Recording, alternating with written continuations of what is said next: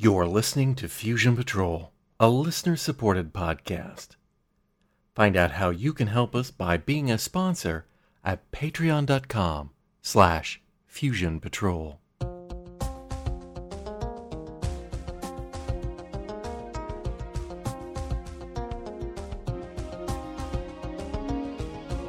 We take a single episode of a science fiction TV series and overanalyze it to within an inch of its life. This is the Fusion Patrol podcast. Welcome to the discussion.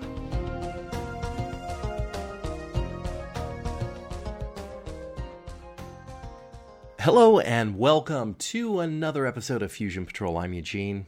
And I'm Simon. And tonight we're looking at the Firefly episode, Out of Gas. It's two stories told through a series of flashbacks.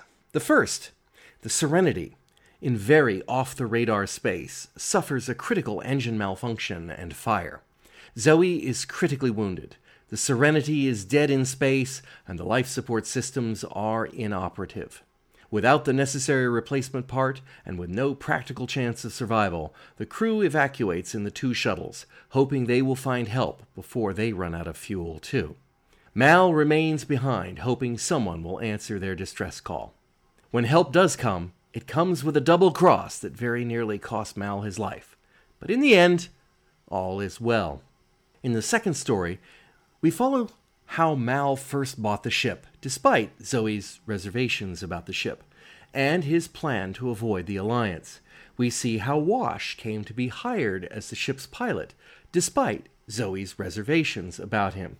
We see how Kaylee and Mal were first introduced. Enough said. We sit in on the contract negotiations between Mal and Inara when she rents the shuttle from him. And finally, we see Mal, Zoe, and Jane's very first meetup, and Mal's progressive recruitment techniques. So, out of gas. Different kind of story than the previous ones. Bit of a fill-in. We'd already met we're midway. Yeah. Seven episodes in the past, 7 including Serenity, still to come. Yeah. So, here's our chance to meet the rest of the crew in reverse. Because we met Book and the Tams in the first episode of the series, and so now we... Although the viewers, of course, didn't.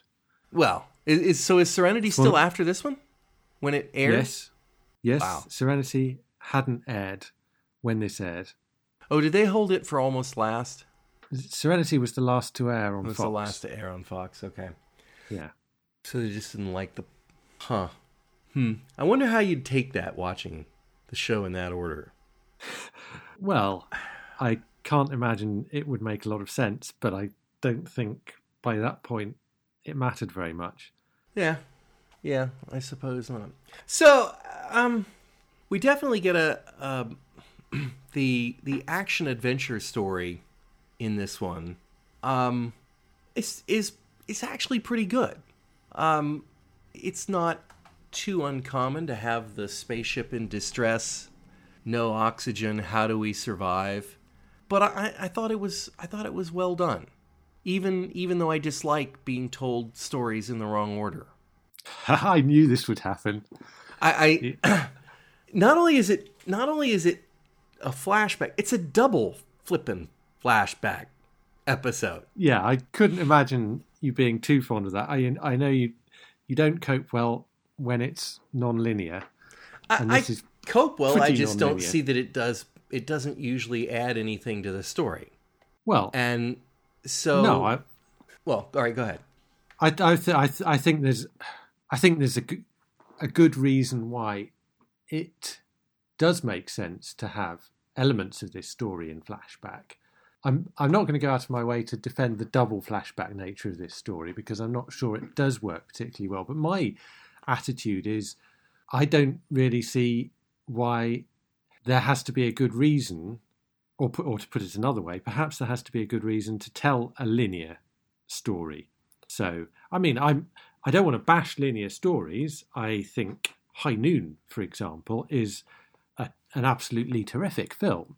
And it's not only in linear order, but it's in real time.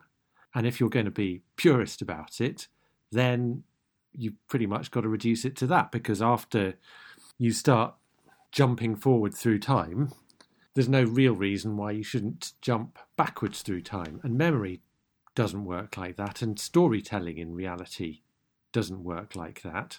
I mean, you obviously, if you're very meticulous in your storytelling, you could reduce everything you recount to, and then this happened, and then that happened, and then this happened.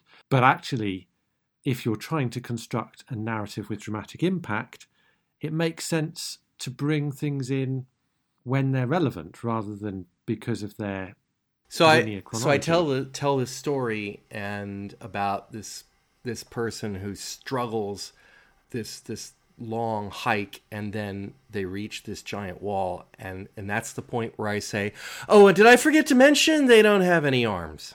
Something like that. I mean, that's suspense. To me, that's kind of a cheat. I think it's just a bad story. See, so, well, if you have to do that... But in this, so... let's look at some of the reasons why this is in flashback. Let me make a break. It's probably the same thing you're going to say.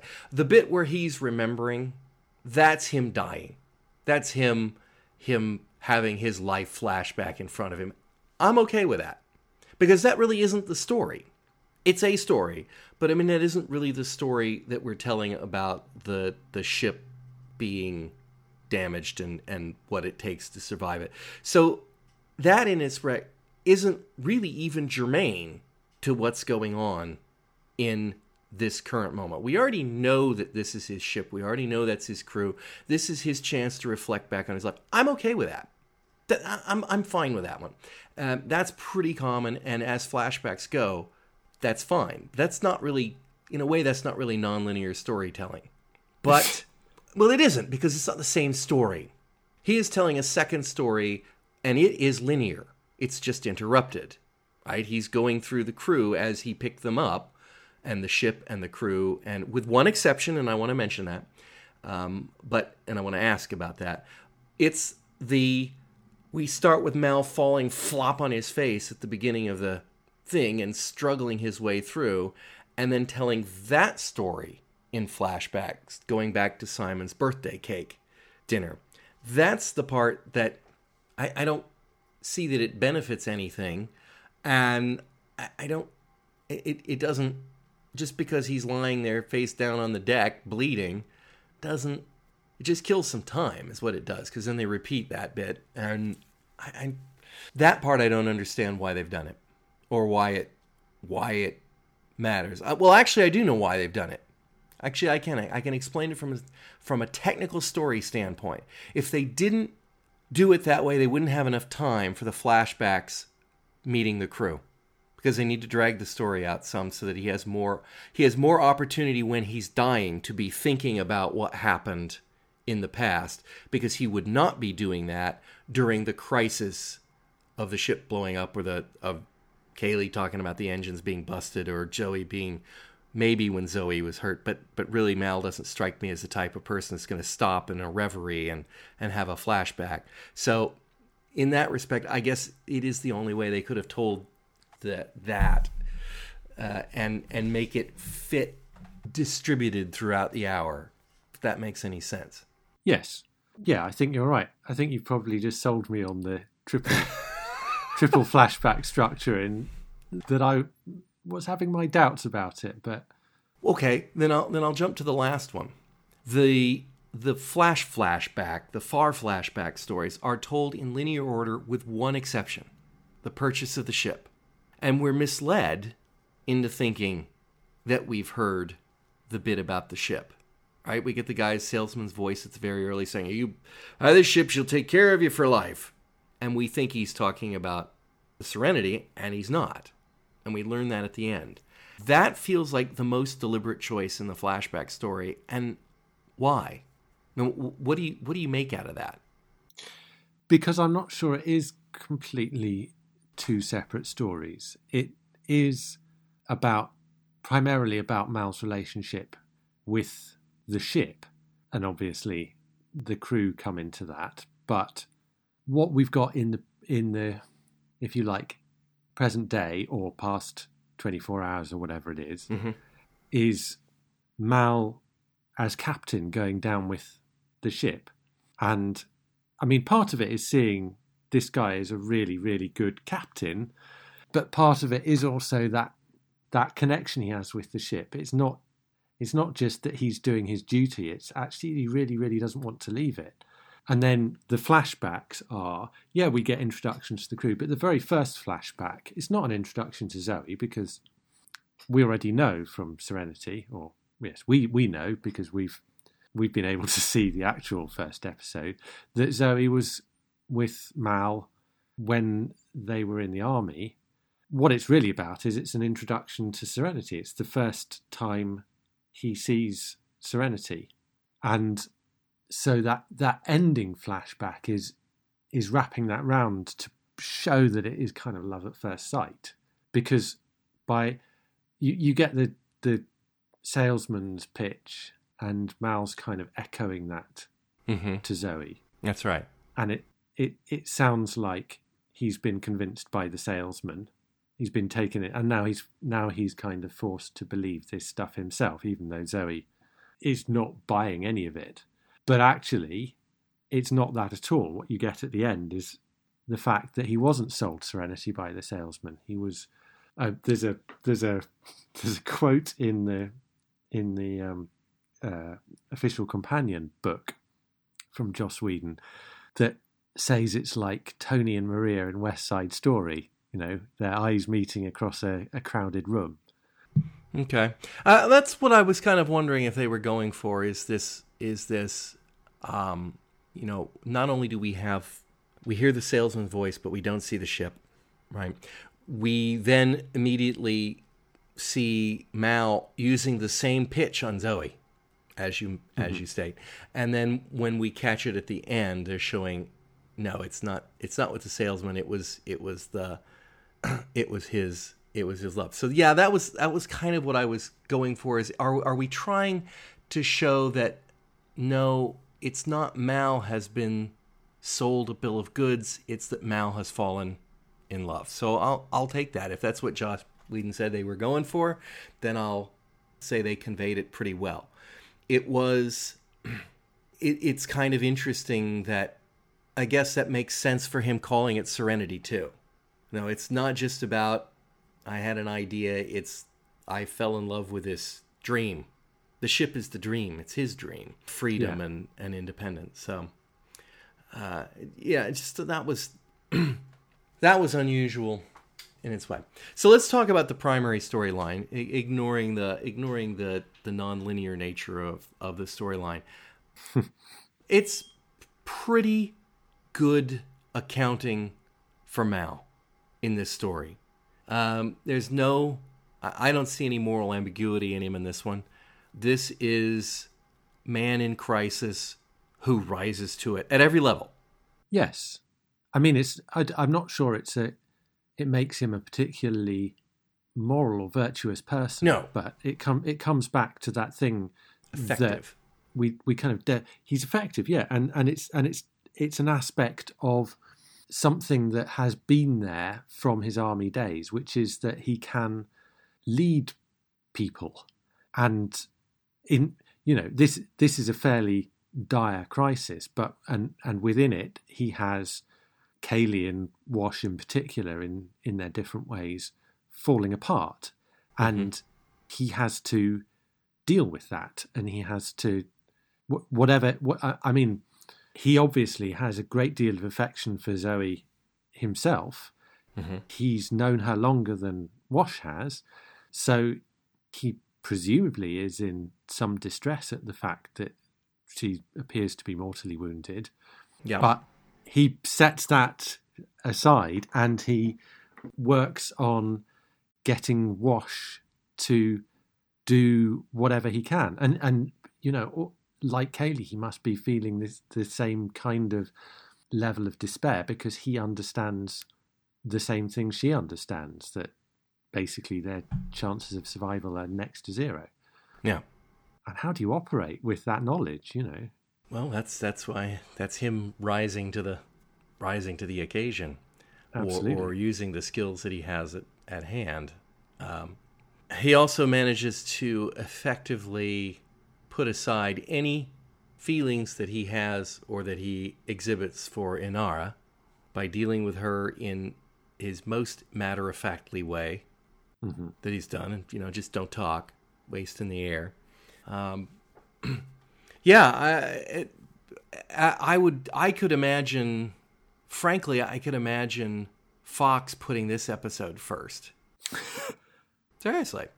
I mean, it does two things. It establishes what kind of Captain Mal is, and it establishes who the crew were. I'm rather surprised that they didn't put that forward.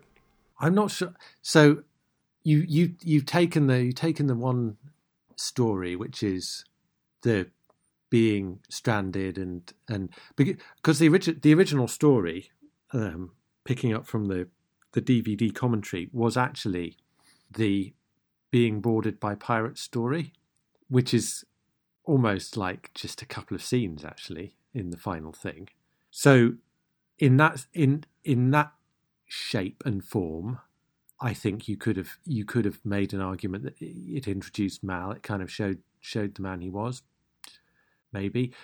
But the flashbacks to the characters work because we know them. I suppose there's an interesting parallel. It feels to me like this is a kind of structure. This is the kind of thing that has come up in a number of shows, but I can't think of any examples except one that just leaps out at me, which is the opening two-parter of Series 2 of The West Wing, In the Shadow of Two Gunmen. And there's always been an association with that from seeing this for me, and it came back this time. And I don't know how familiar you are with The West Wing. I've certainly not seen that episode. Okay, but the pilot episode, it kicks off with a day in the life of some West Wing staffers dealing with a kind of storm in the teacup crisis, in the sense that the deputy chief of staff may be going to lose his job. It's not like a catastrophe. It's not like the president being shot or anything like that. And that's because that's the kind of show The West Wing is. You've got to establish what it's all about, and how, in fact, each episode is kind of taking a different aspect of daily life in the White House and examining it. And through that, you do get to know the characters. But by the nature of it, you've kind of got to establish that at the very beginning of the show. And so we're a year into the presidency.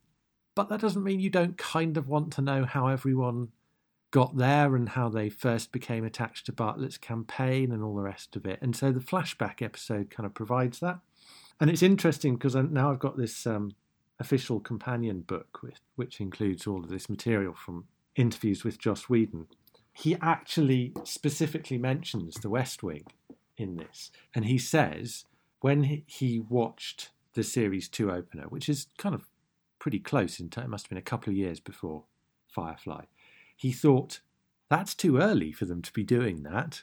And yet he does end up doing exactly the same thing 8 episodes in to Firefly. So it's even earlier there. But I get what he's saying, because I think the point about going back and seeing how these people are introduced, it's not, there's something atypical about how they are introduced. It's the contrast. So when you see Jane holding up Zoe and the captain, that's not the normal relationship. That's not normally how we see Jane, for example. Or even with Inara, where you can see all the seeds of their kind of will they, won't they relationship being sown in that introductory scene. And yet, the way she plays it, the whole feel of her attitude is completely different, and you get these sudden cuts to the present day, and you really appreciate that contrast. And I think for a new viewer, you wouldn't have that sense of what these characters are like now in order to appreciate what you're being shown. If But that makes sense. you're making an argument from an artistic standpoint, and I'm making an argument from the network crass. No. I think They the like, thing would be it doesn't tell you anything. just like they don't like, the ambiguity of the first episode, the real first episode with regards to Mal's character. They want to establish the hero, and they want to get things. They want to do things in a sort of linear fashion. The fact is, they probably were never going to show the pilot to Serenity. The only reason they ever showed it was because they canceled the series, and they said, "Well, we've got one in the can. Why waste money on it anymore?" 4 in the can. So, well, but that's the point. When they come to run out a series, sometimes they have a slot to fill, and they just, I'm not going to spend any more money. So, yeah. But throw the they pilot. had another 3. They had another 3 episodes. That They never probably aired. would have happily never shown the pilot if the show had been a success, probably. But because then it would have been so far out of place. But anyway. But So you called the people. Oh, go ahead. Well, no, I was just going to say that in terms of what the network's attitude to this episode would be, because I think in a way you're right. They like linear, and this is non-linear, and they didn't like that. And That's Tim possible. Minear was basically, again, according to his interview in the companion book, he was ready to walk if they said, no, you've got to re-edit this into a linear order, because he didn't think the episode made sense in a linear order, because you get thematically you're being introduced to things in a flashback that explains something in the present day, or vice versa.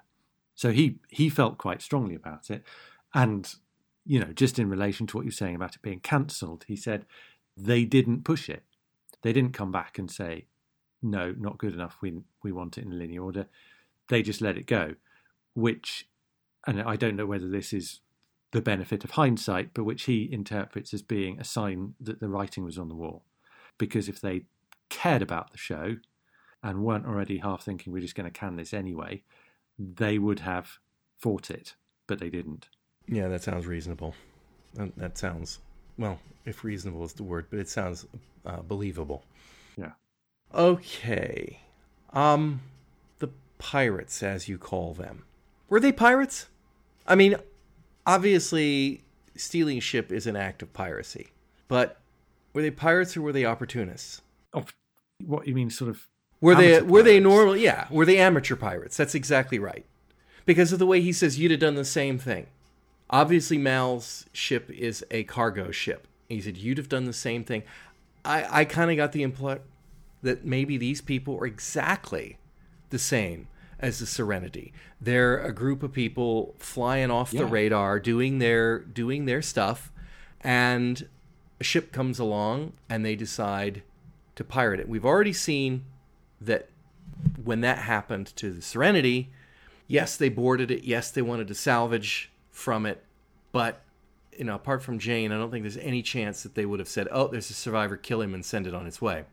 Even Mal wouldn't have done that. So I kind of feel like these are just people who are exactly the same in similar circumstances, and they've taken the darker path. It's like, nope, you know something? This is a win for us. One guy, kill him. I felt like there was a definite attempt to make a parallel that came across particularly strongly when Mal is having the negotiation about guns and showing the engine part. And again, this is Mal being a very together kind of captain in a ship that is certainly doomed and running out of air. Mm-hmm. And it would be excusable to despair or just be so desperate as to say, I throw myself on your mercy here. But he is doing the best he can with the cards that he's played. And yet you can see how if the tables were turned and thinking, yeah, as you say, back to Bushwhacked, had they been having that conversation where the Serenity were the one rescuing the other ship, Mal would have been every bit as careful as the other captain appears to be. Mm-hmm.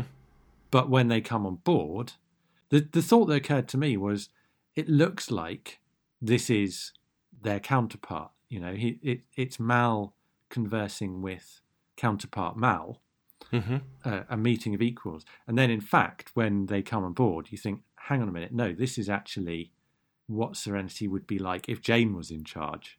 Because I can imagine Jane doing exactly what this guy does. No, I can't. If he'd walked on and it had been Jane, they'd have shot him. They wouldn't have checked the ship. They wouldn't have gone over the story. You mean... They wouldn't have checked the ship the way they did. They wouldn't have kept Mal alive long enough to bother to put on the show. I do feel that the captain was genuinely concerned that it was a trap. A genuine concern that I've come up against somebody who's going to entrap and kill us, which is exactly what I would expect Mal to do. Jane, I don't think, would have the forethought to be that maybe linear. Yeah. Or calculating, shall we say. Yes. And so his main strength isn't intellectual. No. Apparently he's a good tracker, though. So that was my question. I wasn't sure whether they were supposed to be professional pirates or whether they were just more people living on the fringe, just like Mal, who didn't have his code of conduct when it came to this but opportunity. I'm not sure that is any different, really, in the sense that they're surviving. They're professional criminals. So they're all opportunists. It's not a question of that. It's a question of where you draw your line, morally speaking. Mm-hmm. And Mal's, his code. For all the ambiguity we've had, Mal's line is drawn somewhere this side of cold-blooded murder. Yes, sort of, yeah. I think he's done cold-blooded murder. I think chucking that guy into the engines, that was cold-blooded murder. Yes, you're right. Yes. That was quite cold-blooded. I mean, I know he was protecting himself, but he wasn't an immediate threat, so... Yeah. So, I think there has always been an element of, if not quite self-defense, of offense is the offense is the best form of self-defense kind of offense. And he did have a gun. This plainly wasn't self-defense. He did have the gun, which he wasn't supposed to have. He didn't have the gun. Where did he get the gun? He got it from the carty thing that he fell next to. Okay, where he placed a gun, presumably, so he'd have it. I don't think that was unplanned. We don't know. I honestly, now this is the one thing about Mal that, from our prior, when he says no guns, for the most part, I assume he's going to be lying. I mean, I know we had the last episode where he actually went no guns when Jane wanted to go with guns, but I didn't believe for a second he was going to be defenseless there. So the script says the gun is actually taped under Jane's workout bench, which to me suggests Jane put it there. Okay. Now the question is, did he know it was there, or did he see it when he fell? I got the sense that he saw it when he fell, but I kind of like Kaylee and the broken part. Yeah, indeed. But your version of what we see also fits the facts and makes sense to me. So I don't know. So once again, it's morally ambiguous Mal. They managed to work that in the episode. Was he reneging on a deal he made for practical reasons, admittedly, or did he just get darn lucky in that case? I don't know. Yeah. I'm not going to go there. See, and I do appreciate these ships aren't armed. Well, so, okay, you just got run off of the guy's ship, and you left the part. I'm pretty sure you could damage the heck out of his ship instead of just backing away. I wondered about that, but I thought probably they're not going to have guns. Right. I mean, ship-to-ship weapons, they don't, and the Alliance would take an interest if they had that kind of capability. Mm-hmm. And you probably can't sort of ram it without causing a lot of damage to your own shit. So, I mean, depending on just how psychotic you are, and I didn't get the sense he was. Yeah, I that was just my thought when he was backing away. It's like, would you just leave? Would you just back off and leave, or would you be somehow vindictive if you could? I did think when Mal pulled the gun that his little gun was maybe not enough to convince them not to just try and shoot him down there and then. I assume it's because he was pointing at the captain. Yeah, I guess. I mean, it worked for me. It worked for me. I may be being influenced by the fact that when I re-listened to the commentary, that was the thing that Tim Minear said is the thing he would most like to change. Give Mal a bigger gun. Okay. Make it more convincing. I think even a small gun like that is lethal enough if you've got the drop on one particular person. Yeah. Okay. Which in a way I prefer. One last piece of the story in the present that I want to, or two briefly. One is, it's kind of sweet that they had a birthday for Simon.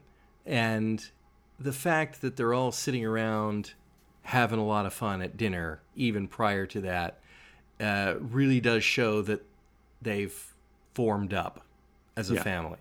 Whereas still in prior episodes, we've still had this sort of exclusion of Simon and River in their sort of standoffishness. So here it was broken down, and despite the fact that Jane cut off his story, Jane's just sort of an insensitive clod. So, that doesn't he'd do that to anyone, I think. Yeah. Oh, yeah.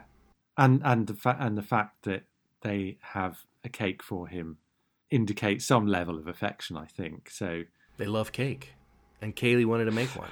I'm pretty sure Kaylee's behind the kind of this. Cake you would love. Yeah. Clearly, Kaylee has a particularly large amount of affection for Simon. Yeah. Okay. So the other one in the present is Book and his fear. Yeah. I thought that was once again a nice little analysis of the book, as in the Bible. Book tells you not to be afraid, and Book is a believer in the book, and Book has faith in the book, and Book's still afraid, as any actual human being would be in those circumstances. Anybody that had that level of faith and wasn't afraid would be a truly dangerous individual. And yet you get a sense of his fundamentalism from the fact that he does seem to be shaken by the fact that his faith is insufficient. Yes. Well, like I said, I think it was the last episode we discussed. That was the first time I was convinced Book is genuine in his faith. But how strong is his faith? Well, is my question. I agree that this. I'm not saying he's not genuine in it, but it's like someone whose faith was absolute would have been unperturbed, and he's very perturbed. I don't see that. I only cartoon characters have that much faith. It's not a question of not being afraid. It's a question of being comfortable with that fear. What I see in Glass's performance there, I think is insecurity. I think it's I may be reading too much into it, but it's a sense that he feels like he shouldn't be afraid, and he is emphasizing the point that he shouldn't be afraid, and he's not comfortable with that, and it's like there's a sense that he feels he's fallen short because he's feeling the fear, so he's questioning his own faith. In that I have seen that in people, almost word for word, and confronting not necessarily their own imminent death, but people who have had terminal illnesses, or I've absolutely, you can hear the words about, I shouldn't be afraid, and they are, and I think it's a fairly common thing. I think faith doesn't hold up to that in most people, and I think they recognize that when that comes. It's like, I shouldn't be afraid, but I am, and because fear doesn't come from your brain. Well, it does, but You know what I mean? It comes from your heart. I know what you I'm mean. getting I at. know what you mean. And if you're a particular type of fundamentalist, you can't accept that. You can't Not be accept afraid. that the fear you feel is a failing because the book is telling you not to be afraid, Right. and the book is literally right. So yeah, it was interesting that they put it in there. But again, it just made me believe because he's shaken by it. Yeah. He's shaken Yeah. by the fact that he is afraid, and it's Book and River again, which I like because she is undercutting it, and in particular, we're at a stage with River where he is almost willing to put faith in her because, I mean, obviously partly because she's saying what he wants to hear when she says, we're not going to die gasping, but also because there's an authority that's developed, and then she completely undercuts it with her "we'll freeze to death first." is his faith in her partially because of her fire comments earlier? Did he see that as precognition? I think it adds. It adds. Somehow she is building up some authority. She's gone from being this kind of inexplicable freak to A being clever, a bit inexplicable weird. freak. But yeah. Well, we know she's clever because Simon tells us she's clever, but we're starting to see there's more to her. I think even if she's quite weird, she's clever and apparently has it. It goes beyond that. It goes beyond that. There is possibly a psychic ability, or as you say, precognition. Something where you can't just dismiss what she's saying as ramblings of a mad person. Yeah. Okay. Let's take a look at the flashbacks. The flashbacks. The far-flung flashbacks. Whatever we want to call them. The far flashback. Yes. Rather than the near flashbacks. Yes. So, Zoe and the captain. Let's start with that one. We have a situation here where we know, not necessarily the Fox audiences, but we know that they are former military, and from previous episodes, we've seen that they've got a pretty solid working relationship between the two of them. Does it? How do you take the events immediately prior to this? Do you think they were knocking about after the war the whole time, and Mal surprises her with this? Because here's where he's explaining his plan to her. The ship, fly out there, go on to stay away from the Alliance, take care of it, and get us a crew, and we can live free. That doesn't strike me as the kind of thing that just sprung spontaneously out of his head. So it kind of makes me think that he and Zoe weren't the inseparable team at that point in time. Well, would they be like inseparable if they didn't have the roles they have? I don't know. After the war, they might separate. I think they wouldn't. I don't think there'd be any reason for them to be inseparable. I'm not saying they wouldn't stay in touch or whatever, but it's like once they take on Serenity and he's back in command and she's his right-hand man, as it were. Right. Then that's why they're always together. Right. No, I agree. So in the military, they would have been together because of their assignment. When they lost the war, I'm guessing they probably were detained. Makes sense. Until at some point when apparently combatants were released.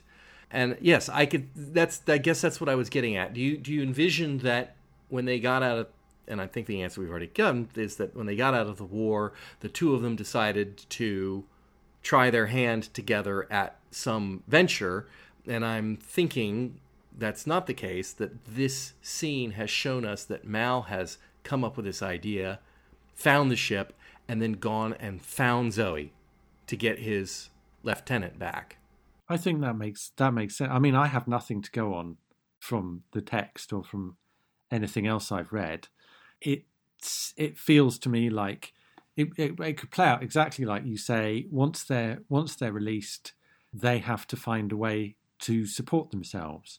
They don't necessarily do that together. I mean, maybe they get together for a beer at the end of the week or whatever and compare notes on how they're doing.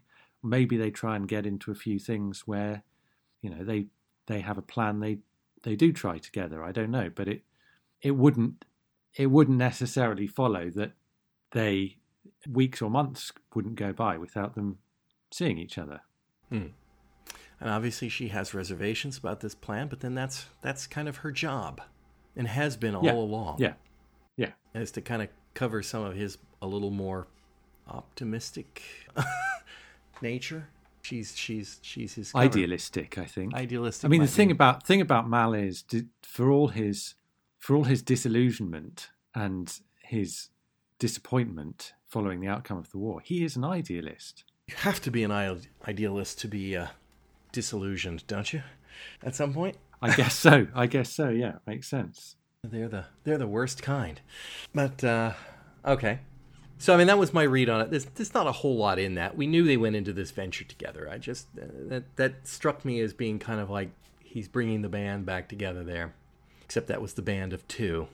Yeah, I mean, Wash. I didn't take that so much as an introduction to Zoe as an introduction to Serenity. Yeah, that was that we're seeing his first meeting with Serenity, and we're then going to see his first meeting with the others. Yeah. Wash has a terrible mustache, and I can completely understand. What's worse? It's is it the moustache? Is it the Hawaiian shirt? Is it the gum chewing? I can understand why Zoe doesn't like him.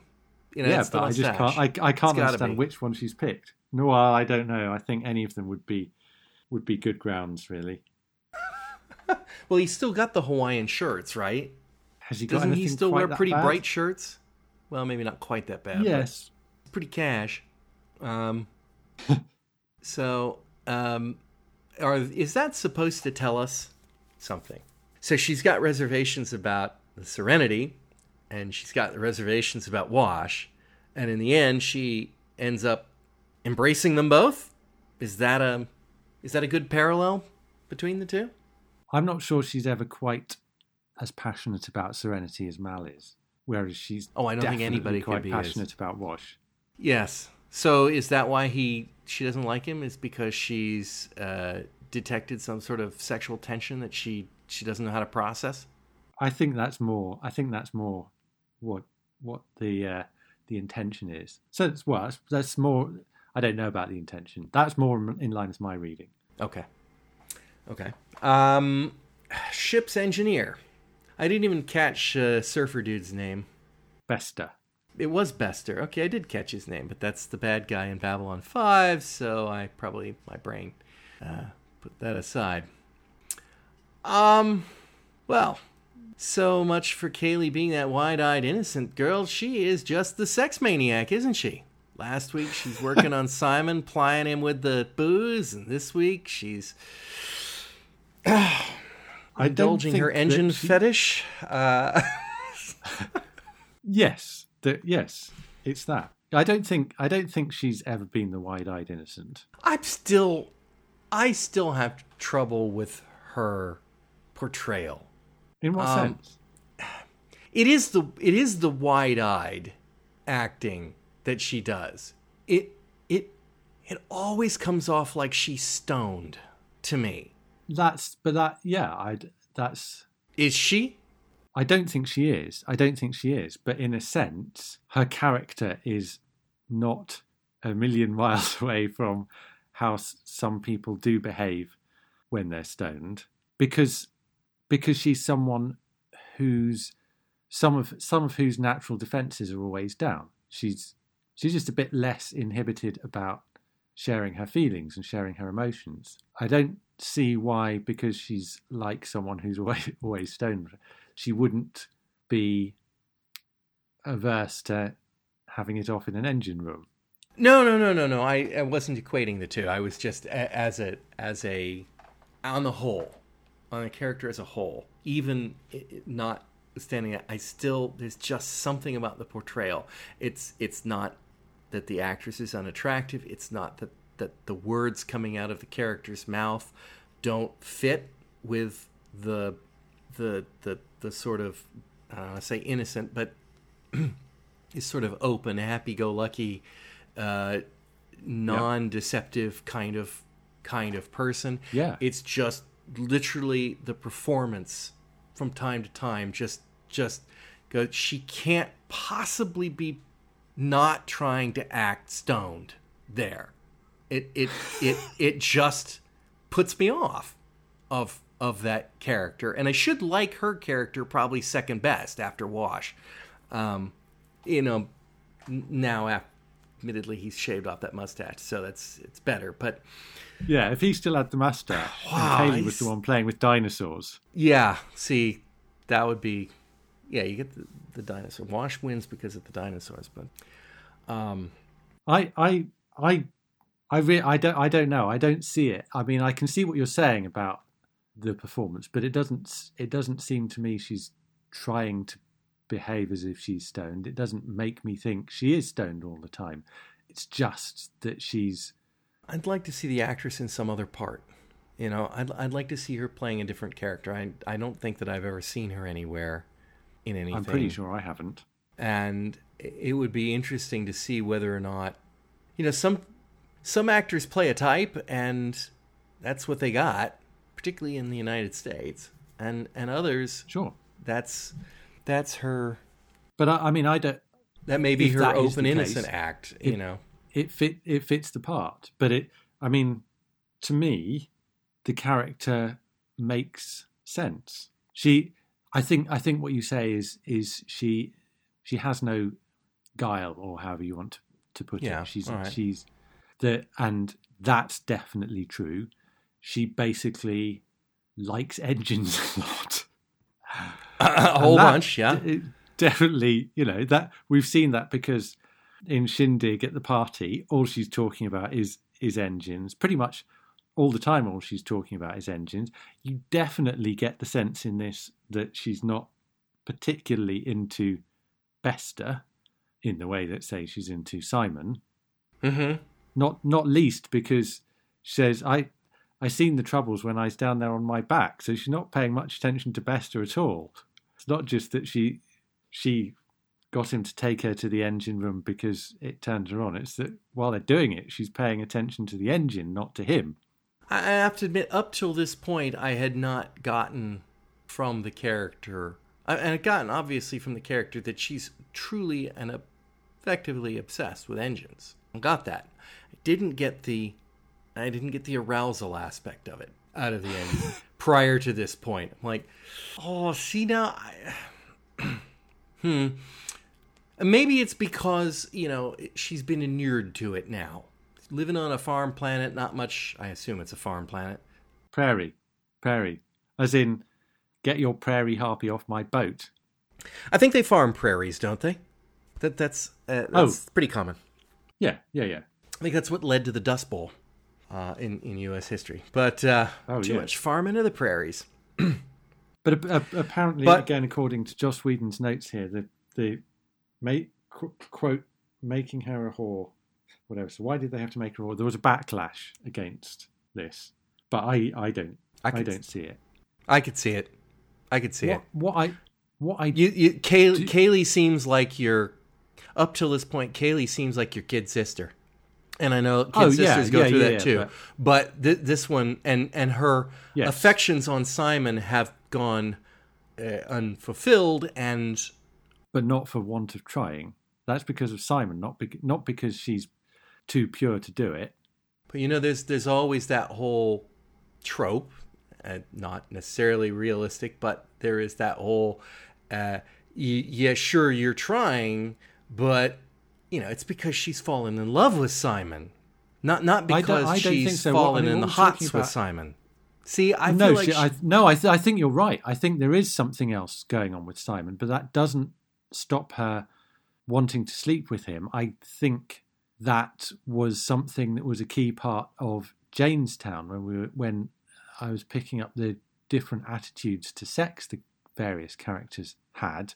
I guess I've seen this before, so that was in my mind. But Kaylee's attitude towards it is much more about having fun, and I kind of think that's what she's doing here. She doesn't care about Bester.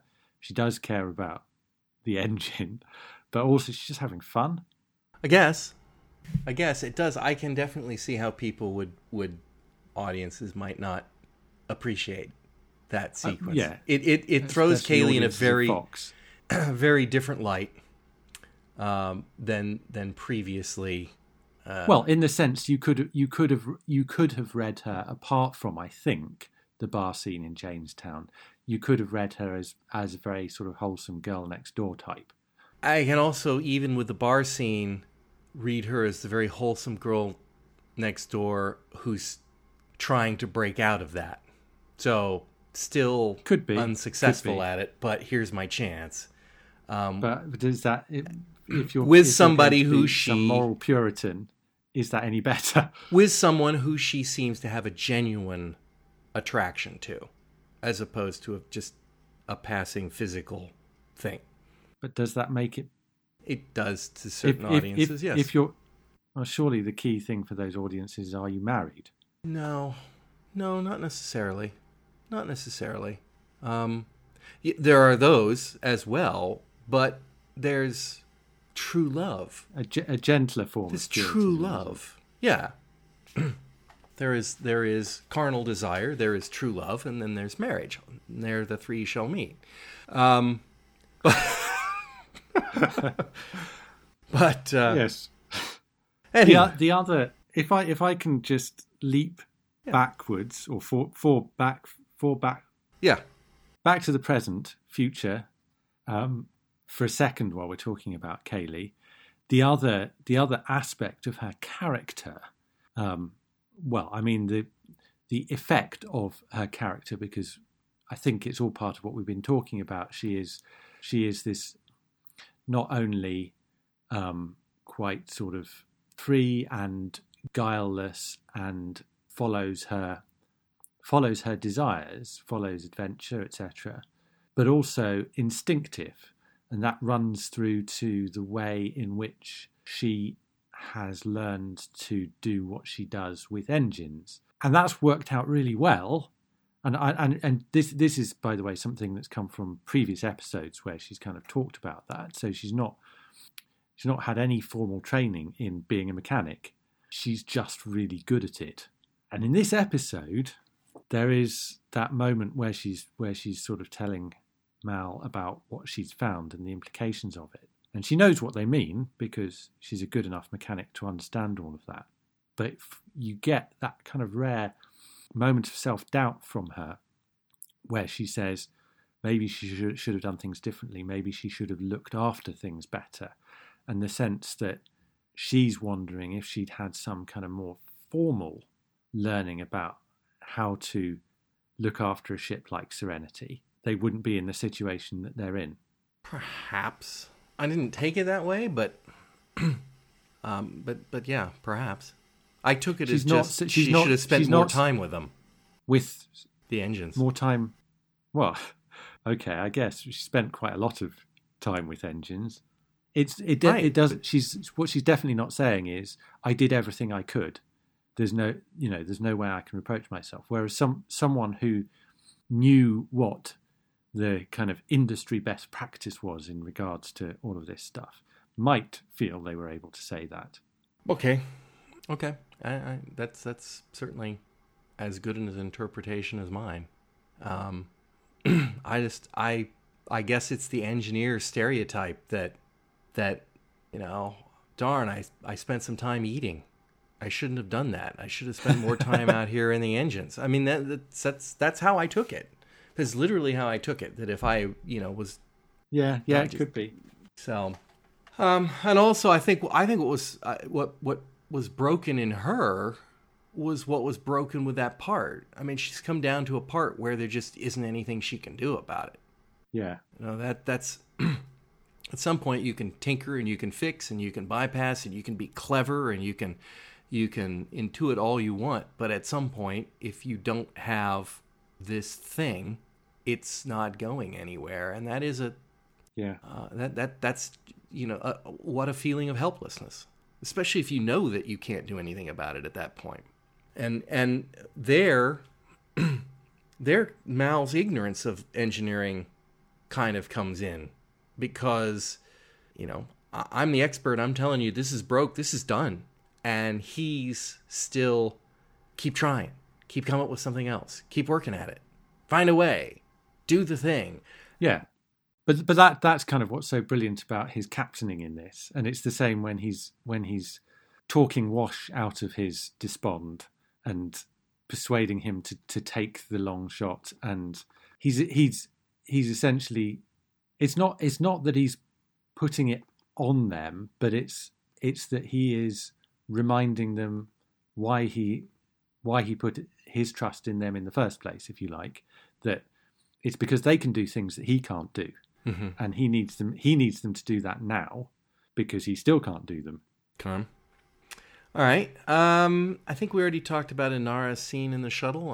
Is there anything else that you wanted to cover on that? The hiring shuttle scene. Okay, then the most interesting one, and that's Jane's first meetup with the captain. My guess is that you've had this in mind when we were talking about Jane last week. When my opinion was, having heard firsthand what he had done to his partner, Mal should be rethinking whether or not Jane is a safe person to have on board this ship. And now we see their first meeting was him betraying his partners at Mal's coercing. Yep. I think I would trust him even less if I were Mal. I kind of don't particularly like this scene, because I think there's a more... Jane, in a way, is a very simple tool, isn't he? Mm-hmm. We've already covered his intellectual capabilities and his motivations when we've discussed them in previous episodes are fairly straightforward. But there's more to him than just, hang on a minute, you could do better than this, by buying him off. Because he does see... It's almost like there's more ambition to him than pure acquisition. There's some ambition about who he might be or who he could be, in the sense that I think he wants to be the captain, and that means he wants to be Mal.